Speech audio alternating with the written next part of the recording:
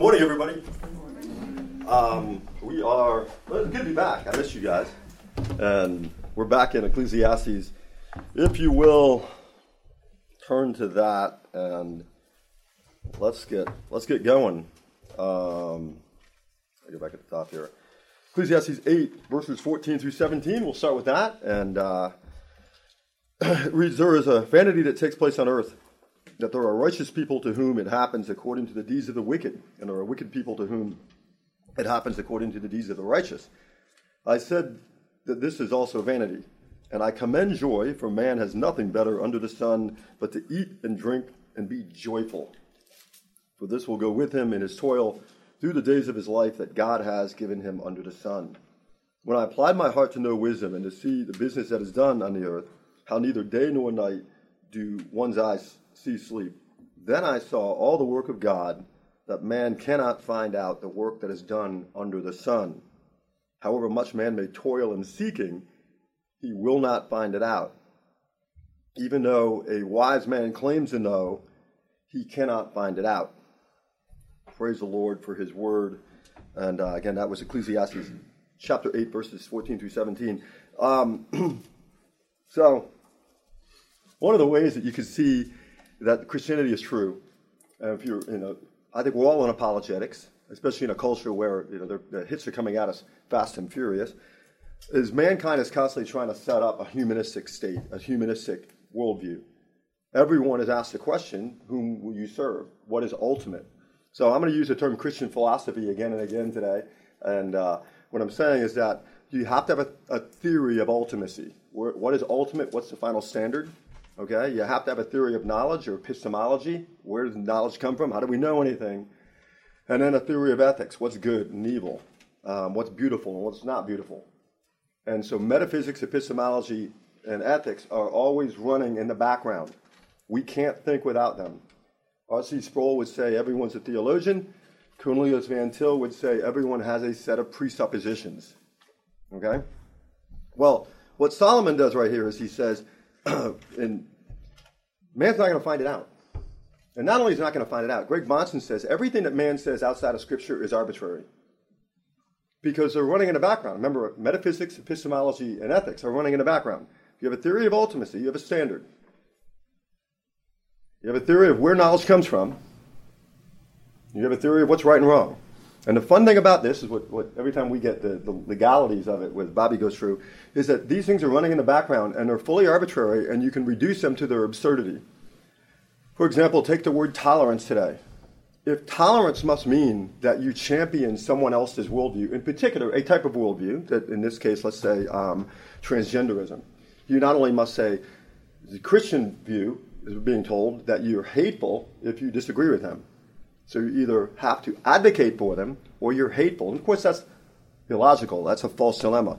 The Christian worldview is that you love them in Christ. You share the gospel with them. You adhere to the fact that creature-creator distinction, everyone's made in the image of God, but you tell them there's sin there. You don't hate them. You love them. Love your enemies. You never advocate for any violence to be done to them. That's the Christian worldview. That's the Christian philosophy. Their worldview is you have to champion what they're doing, or that's hate. But you can't apply that very philosophy of tolerance back around. Well, you're hating me. Right? You're hating me.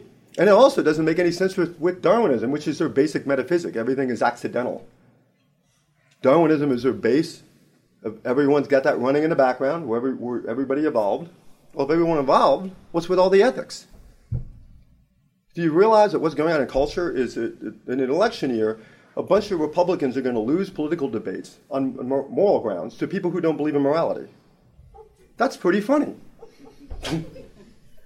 Right? I mean, that's like losing a boxing match to a dude with no arms.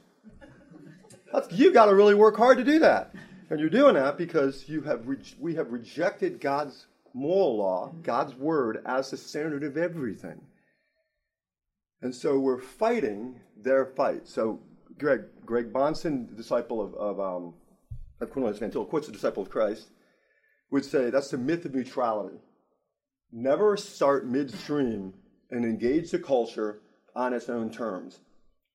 So the Vantillian apologetic, the Reformed apologetic coming to his own, is a nuclear strength apologetic, which just blows up everybody's worldview. Wait a minute, by what standard? You can just walk around and just do that all day long. By what standard? By what standard? Everyone is making a philosophical presupposition or argument based on what is ultimate, how do they know anything, and what's good and evil. And no one wants to talk about it because of why. Not because they can't, but because they dare not do it. If they do it, it's going to sound pretty bad. I'm the final standard of right and wrong. I just know. And my happiness is my highest good. And if you get in my way, look out. That's why there's conflict. Enmity between God and man. Unless that's settled through Jesus Christ at the cross, there will forever be enmity between all of us. That's the message here. So Solomon says right here, you're not going to find it out. No matter how much you toil, you're not going to find it out. He says there's mystery in life. Now, if that's wrong, somebody would have figured it all out by now, wouldn't they? There's a lot of big guns facing the Bible, and they're trying to punch holes in it. They can't do it, can they? The foolishness of man based on a flawed presupposition, right? If you get in a car and you're like, okay, vacation time, let's go down to Orlando. We're going to go to Magic Kingdom. And you get in the car and somebody asks you, well, are we passing by Atlanta? I have no idea. Huh? I have no idea. I just started driving. You don't know if we're going to pass by Atlanta? Beats me. Hope maybe we will. Oh, look, there's a sign for Philadelphia. That's the way most people are living philosophically. They're just driving along, hoping it'll come to them. And so we're out there saying, repent. Jesus Christ is the only way. So Solomon's mode of expression is at first glance pessimistic. It looks pessimistic, and I think that's one of the problems with reading Ecclesiastes, is it sounds pessimistic. But we've got to be aware of that. We should be on guard against the emotionalism of our day. That is the subjective nature of modern life. Of course, in teaching, I ask people some questions sometimes, and every time somebody says, I feel, I walk up to them and poke them. I feel. Did you feel that? I don't care what you feel. What do you think? Okay? And it's just all over the place. It's been my little joke. I don't care what you feel. I tell them all the time, are your feet itchy? Right? Are you a little hot? You're a bit warm? Maybe you have a headache. One may feel quite well while falling from a great height. Right? You're going to feel great, especially if you're a thrill seeker. It's the sudden stop at the bottom that's going to stink. Your feelings are not tools of cognition. They have no power over reality. We all know that. We're supposed to know that. But that sudden stop is a reality that Solomon keeps hitting us with. So, anyway, Solomon lays down a beautiful hammer of Christian Stoicism. Now, I'm going to ancient Stoicism in Greece, Marcus Aurelius and the Romans, and Seneca, that virtue is the good that we're pursuing. Now, some Christians, especially when Christianity basically took over Rome in about the 4th century, 5th century, Stoicism sort of fell out, but they had a lot of parallels in that you couldn't put all of your hope in outward things. You had to have emotional maturity to handle the ups and downs of life. You had to have emotional control. Today we use Stoicism as sort of like the stiff upper lip, don't be emotional. But the ancient Stoics basically thought that virtue was its own highest good. To live well, you had to live with virtue and develop virtue. And you had to be prepared for life to sometimes just basically sink. So in light of John Piper writing about Christian hedonism, I'm taking that and saying Christian Stoicism. Okay, so virtue is not the highest good, Christ is. And so his righteousness is the highest good, and it's imputed to us through faith alone. So that's going to be running in our background the whole time of the Christian story. So Christian philosophy is the great truth of life in Jesus Christ. It's not mindless or impersonal faith. We're not taking things because that's just the way it is. This is why we have a great joy, and we see beauty both in the sunsets and the beach and bad rainstorms. We'll see that God has made everything beautiful in his time, and that is amazing. No matter what he does it well, right? He does it well. We just heard that a few weeks ago in a sermon. Solomon wants us to know the truth, and this truth sets us free. We should enjoy our lives truly and completely without guilt or reservation, because those things are all at the foot of the cross, and we're forsaking sin We're leaving sin behind because they're gifts from the Most High God. So he's not saying, eat, drink, and be merry, for tomorrow we die. He's saying, enjoy your life, eat, drink, and be merry, because Christ died for you. You have life in Christ. Totally different story. It's not it just is what it is. So, our lives aren't mere accidents. As one of my favorite theologians said, your thoughts are not brain parts. I'm still a 12-year-old boy in my soul, so anytime I hear that word, I giggle. Anyway, that got my attention. Our lives and loves and struggles aren't in vain so long as they're in Christ, who has saved us to himself. To himself. He hasn't saved us as like DMV gives you a driver's license and off you go. And that uses a number. He saved you to himself for true fellowship. And everything that you're aching, every part of your life that's flawed, that is hurting, is because you're made for him. That's the other big message of the Christian Stoicism. So, are we going to be able to make sense of all this? Well, right now, we're probably doing it right now. Your mind is probably whirring. No. It's beyond our powers. Is the truth logical positivism? Is it Marxist dialectical materialism? Right? Is it existentialism? Transgenderism? Were you born in the wrong body? All this stuff, all those things that are haunting the culture. The story of the so-called great philosophers, all the way, Socrates, Hegel, whoever, nobody figured it out. Nobody has figured it out. It's right here in the Word, which is why we respect the Word.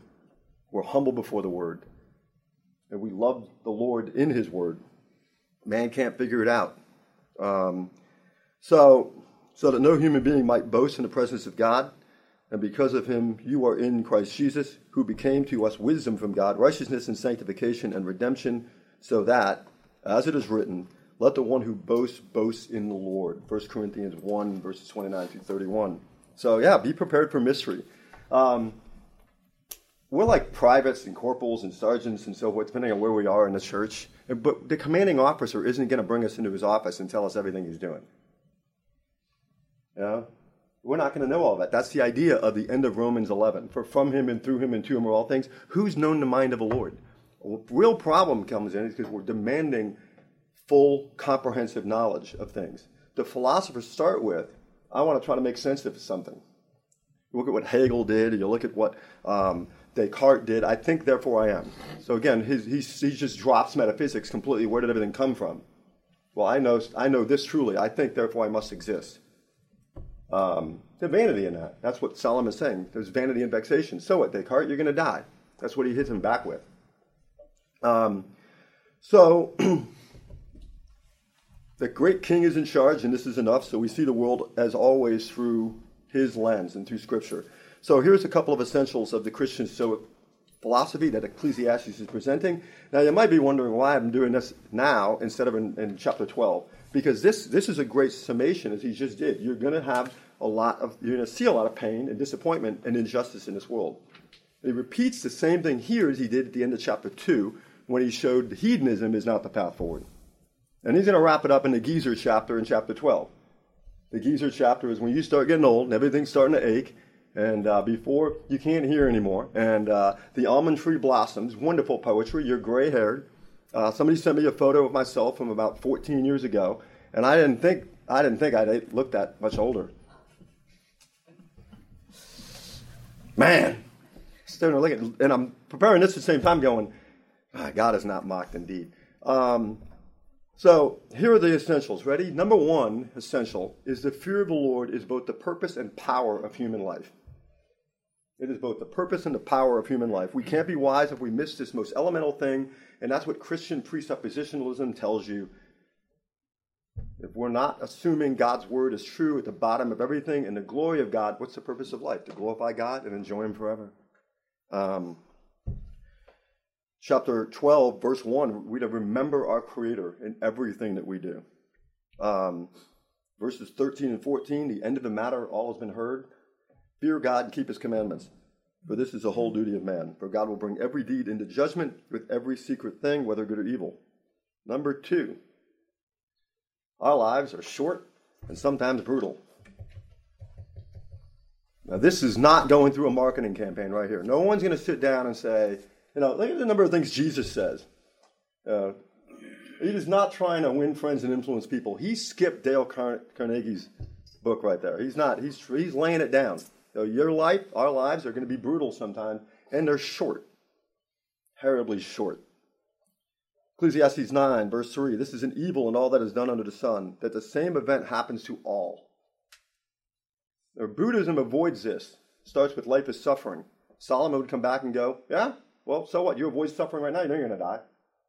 What's up with that? Also, the hearts of the children of men are full of evil, and madness is in their hearts while they live, and after that, they go to the dead. You're not putting that on a church bulletin. When I'm driving down Devonshire Road and I see these nice happy little things or Pelham Road about the church stuff, that one's never been on it. Never been on it. Even though he should live 1,000 years twice over, yet enjoy no good, do not all go to one place. Again, that's verse chapter 6, verse 6. So what? Even if you live a very long life, how much do we lament when somebody dies young? Oh, that was too young. I saw somebody die the other day at 42 years old. That's so young. That's so young. Solomon would say, who cares if he lived 400 years? He's still dead. You're going to the same place. Fear God. Keep his commandments. This is the whole duty of man. The wise person has his eyes in his head, but the fool walks in darkness, and yet I perceive that the same event happens to them all. He's just keep punching us in the face with this. He's not backing down. He's not saying, oh, yeah. That's verse 14 out of chapter 2. Verses 17 through 20 in chapter 3, I said in my heart, God will judge the righteous and the wicked, for there is a time for every matter and every work. I said in my heart with regard to the children of man that God is testing them. There you see where he's going? He's testing us. That they may see that they themselves are but beasts. In reference to, not morally, but in the same plan, we're going to pass away. We are clearly separate creature-creator distinction. We're made in his image, made for fellowship with him, but we're going to the same place. We have a short life. For what happens to the children of man and what happens to the beast is the same. As one dies, so dies the other. They all have the same breath, and man has no advantage over the beast for all his vanity. All go to one place. All are from the dust, and to dust all return. We've turned that into a little thing that we say at funerals. And then people will go at a funeral and go, yep, it puts things in perspective. What perspective is that? Well, you know. No, I don't know. Tell me. Suppressing the truth and unrighteousness. You're moving inexorably every moment, hurtling through time and space to the great interview you're going to have with the judge, where you're going to see him either as your judge or you're going to see him as your savior. Which will it be? So you stop looking at everybody as mortal flesh. You start seeing everybody as an eternal soul. When somebody says something, does something, cuts you off in traffic, that is an eternal soul. It's an immortal person. How will you look at them? You call out for the ruination? Or do you go, Lord bless them. Lord bless them. They're all going to the same place. They're all going to judgment, so are we. That keeps us both focused and it keeps us humble. Right? So we preach the cross to ourselves every day. Because if I don't have the cross, I'm going for an interview and it's not going to go well. We saw the end of Job. He takes a chapter of questions and he says, I'm done. And the Lord says, hey, I'm not done with you yet. Let me give you another chapter of questions. Don't put him in the dock. Remember also your Creator in the days of your youth, before the evil days come and your years draw near, of which you will say, I have no pleasure in them. Some of us struggle with a lot of ailments. Like I said, the Geezer chapter 12. It says it right here. We act like it's a big surprise. This isn't fair. He's told us. How many times does the Lord have to tell us something before it's right? My father had that whole thing about, I tell you once, that's it. If I have to tell you twice, that means you were insubordinate. That was his way of looking at life. All right, that's how I got through life, not getting grounded by a guy who had a pretty quick temper and very little tolerance for stuff. If he said something, that's it. And I was the youngest of 5. Remember, you can always learn from your experience or everyone else's experience. I was a quick study. I watched my oldest brother and sister, and I went, that's dumb. So every time, that's why Ecclesiastes says, go look at the graveyard. They're all dead. There's a great scene in Dead Poets Society where Robin Williams, Professor Keating, brings the kids out and says, look at all these old photos of these old students. They were full of life just like you. And now they're fertilizing daffodils. That seems like a depressing thing to say, but it's not, because Jesus Christ walked out of a tomb. All right? So we don't have to stiff upper lip because it's just the way it is. No. We live in a sin-sick world, but we have a great Savior. So, this is a fallen world. Point number three. Sin is the cause of life's many and diverse sorrows. This is a sin-sick world. All right? So we're redeemed in Christ, and we must never naively forget the fact that it's still a sin-sick world. All of us have this problem, right? We all have this challenge. Something bad happens, and what is the Lord? What's going on? Why is this happening? I had somebody tell me before, after an election went the wrong way, the Lord did not want this to happen. I see where he was going. The Lord doesn't want that to happen. And I'm like, yeah. And that's such a weak and feeble Christianity. Righteousness is not living in a false simplicity before God. God is not Santa. All right, the great mug, the reformed mug for, everyone's naughty. Reformed, naughty and nice. But living in hope of the age to come and the resurrection of our bodies must include the realism that this is a sin-sick world. But we're living the resurrection life right now. The resurrection life is bursting forth from us right now. Over against this is Romans chapter 8. We have that assurance of Christ. He walked out of a tomb. He saved you. You will not die the eternal death. How then shall you live? That's the big message here of this is a sin-sick world, but we live backwards because we know where it's going. And you wonder what's going on. You got to wonder, why did Jesus dilly-dally, it seemed, while Lazarus was sick? I don't know. So you'll see. So he goes, and he goes out. He goes, Father, he prays loudly to the Father. He goes, and I'm saying this loud so you guys can hear it. And I read that now and go, because I'm a knucklehead, and I'm gonna forget you and all of your promises and all of your power when I'm really hurting. And when he says Lazarus, come out, he says Lazarus because if he doesn't say Lazarus, everyone's coming out. Because we're talking about Jesus Christ. And so when he finally delivers you from whatever is ailing you, can you imagine the outpouring? Can you imagine what how that's going to be? That's true feeling, because it's going to be centered in him, not your emotions flying all over the place. So not remembering this causes us to be at war with reality. The root of so much suffering, so many heresies. I mean, think of Karl Marx. I mentioned dialectical materialism earlier. Marx saw life as a class struggle. We're now on a kind of a racial Marxism now, but they're trying to make straight what God made crooked, aren't they?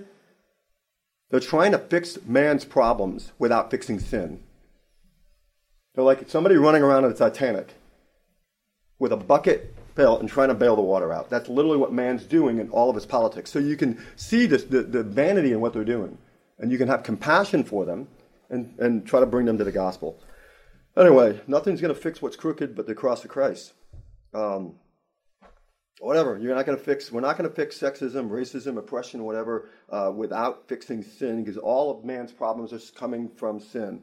Ecclesiastes 7:13, consider the work of God who can make straight what he's made crooked. And again, same 7 verse 20, surely there is not a righteous man on earth who does good and never sins. And this always keeps us from becoming arrogant. This is contradiction, self-righteous Christian. You have the imputed righteousness of Christ. Lighten up. Number 4. It isn't sin or a sign of weakness that you don't know what God is doing in your life right now. I always like to let that settle in. It isn't a sin or a sign of weakness that you're sitting there going, I have no idea what I'm supposed to do here or what he's up to. In fact, that's a blessing. Okay? But it is a sin to assume you should. It is a sin to assume you should. It is a sin because you'll start getting into some weird heresies. Anybody talk to somebody that believes in some of the? I've seen some weird ones. Some of the numbers in the Bible are all like lining up, and they've got all these conspiracy theories. And I have some old friends, and this is the problem with social media. I moved here to get away from some of those people. I'm kidding. Partly. But man, social media is, I get messages from some of these guys, and they've got a conspiracy for everything. I mean, they're ready for the grand apocalypse to be coming, and it changes its coat. Sometimes it's Obama, sometimes it's Biden, sometimes it's Trump, whatever, whoever, depends on where they're coming from with it. But they want to know. They want the inside track and the secret info. Here's the info we're supposed to know, the Scripture. That's the info we're supposed to know.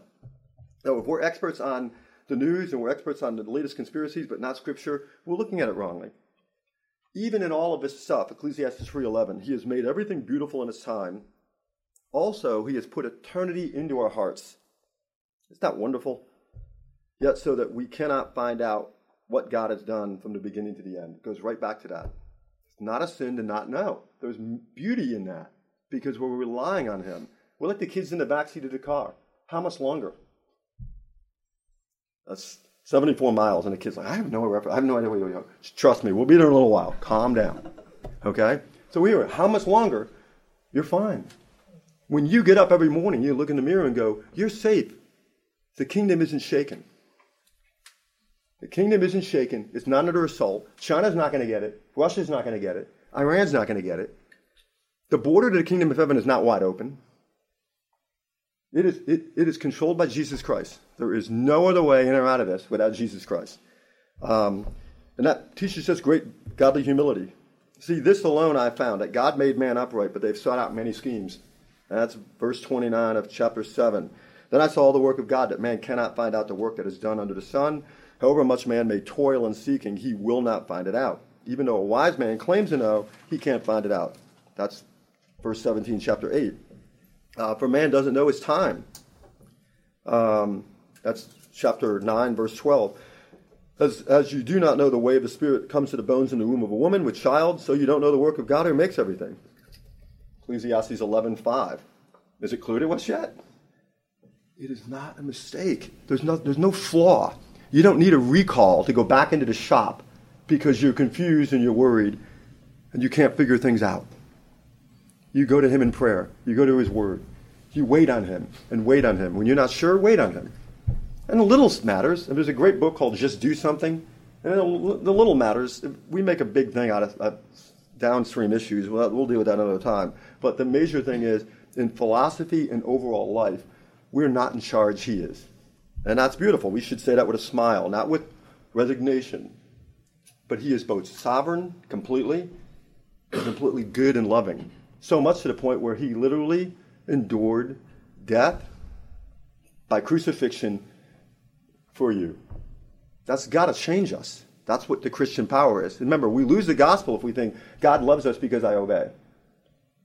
No, I obey because he loves me. He's poured that love in my heart. Number 6, all of that's true, and yet work is commended and commanded. We should work not for self, but for the Lord. This is what Karl Marx needed to hear. But Karl Marx, of course, his parents were Jewish. His dad was Jewish, was a business owner. Then he moved, and then he kind of converted to Lutheranism because he thought it would be better for business. So Marx took that and went, well, see, religion is just about money. It's just an economic struggle. Ecclesiastes 11:1, cast your bread upon the waters, for you will find it after many days. Chapter 10, verse 10, if the iron is blunt and one doesn't sharpen the edge, you must use more strength, but wisdom helps one succeed. Verse 10, chapter 9, whatever your hand finds to do, do it with your might, for there is no work or thought or knowledge or wisdom in Sheol to which you're going. In other words, work. Do it the best you can in his name. Do it with wisdom. Do it with honor for him, because he gave you these opportunities. Remember, he's sovereign. Don't worry about the money. As long as you're not forcing other people to pay for you, that you're good. But what do? We start going, we have to have an X. That's, again, an arbitrary thing. We're establishing on that. We're forgetting the principle. The scriptures are a divine set of principles that we apply to the particulars of our lives. That's paraphrasing Cornelius Van Til, by the way. So, despite our struggles, number 7, in our toil and the inevitability of our deaths, we aren't to live as those without hope. I know. In fact, we should live thankful lives before God, enjoying everything deliberately and prayerfully. Enjoy every single moment deliberately and prayerfully, because it is a gift from God. That's the major issue running over Ecclesiastes. Christianity is not a life of suffering, but of joy in the Spirit in the midst of suffering. Talk about a tough truth. I'm telling you that, and I'm not fit to be standing here telling you that. Stuff starts going bad for me, and we're all together. That's what we need the church for, and fellowship. And joy, mark this. This is a big thing, is a gift from God. Ecclesiastes 2, verses 24 through 26, there's nothing better for a man than he should eat, drink, and find enjoyment in his toil.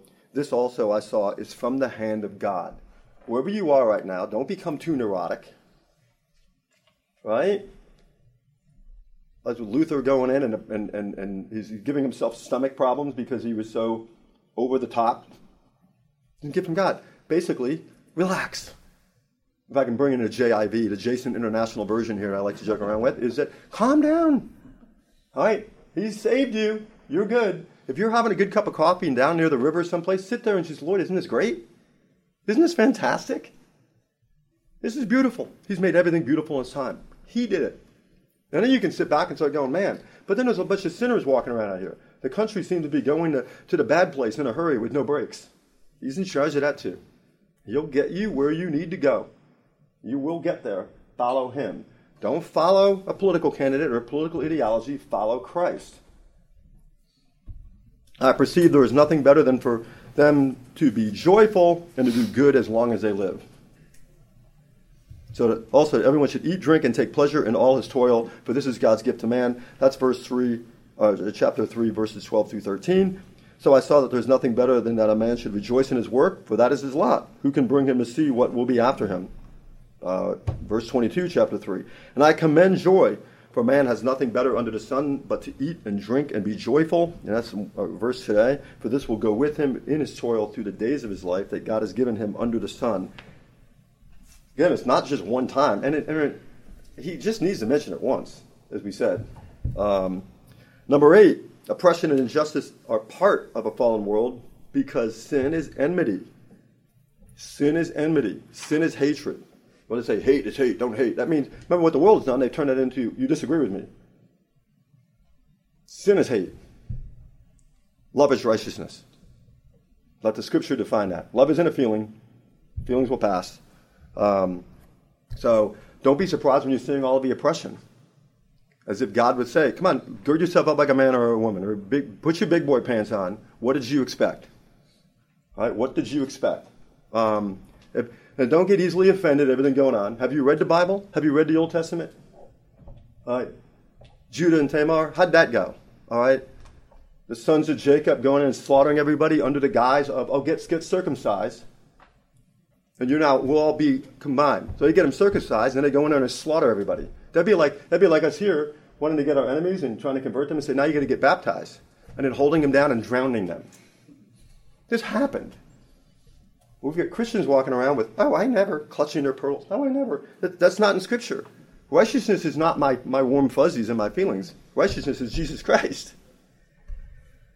9, nothing will satisfy outside the Lord. Knowing this allows us to live wisely, using our time, talents, and property to his glory rather than making idols of these things. By the way, I'm not going to read the entire, but verses 1 through 11 in chapter 2 is the answer to hedonism. Trying to pursue, if you're wherever you are, it could be academics, it could be your job, it could be athletics, it could be something that you put first and foremost to try and get yourself happy. Instead of doing those things in the Lord, you try to use those things to become happy. And verses 1 through 11 in chapter 2 blows that apart. Okay? Don't try to out-Solomon Solomon. You're not going to get better parks. You're not going to get better gardens. You're not going to get better anything. Solomon out-Solomons all of us. And so I love the fact that he's here telling you this. Don't try it. Number 10, God is completely in control of life. I could have put this number 1, but, I only had a few days to prepare for this, so I apologize. God is completely in control of life. Knowing this is power. Knowing this is peace of mind. In the day of prosperity, be joyful, and in the day of adversity, consider God has made the one as well as the other, so that man may not find out anything that will come and be after him. Last thing I'll say, and I'll turn it back over to Bobby. Why would he do that? Not an accident. No. It's not like, oops, I messed that up. I got to recall humanity here. Why would he have us asking these questions but not be able to figure it out? Because we'll boast. And what causes the great enmity between God and man is pride. Remember, when you don't know, that is exactly, you're admitting the reality of life. I don't know. Go to Christ. I don't know. Isn't this great, Lord? Your word is proven right again. I don't know. But you know, and I know you, and I follow you. So don't let the devil start saying, if you were a better Christian, you would know what he's doing. No, right here, in the day of adversity, why is he doing this? Now, if you have presumptuous sin in your life and you're coming into consequences for that, repent and turn back. Okay? If you have presumptuous sin in your life, unrepentant sin, and that's causing consequences, that's not what he's talking about. But if you run into problems and suffering in life and you're like, what is this happening for? Consider he's made both days. What will he be teaching you? You won't know. But I will tell you this, is that after it's all over, you will know, and it will be beautiful. Somehow, some way, he's bringing glory to himself through that. All right, I know we're late. So, hope this was edifying and helpful to you folks. And I'll turn it back over to Bobby. Thank you.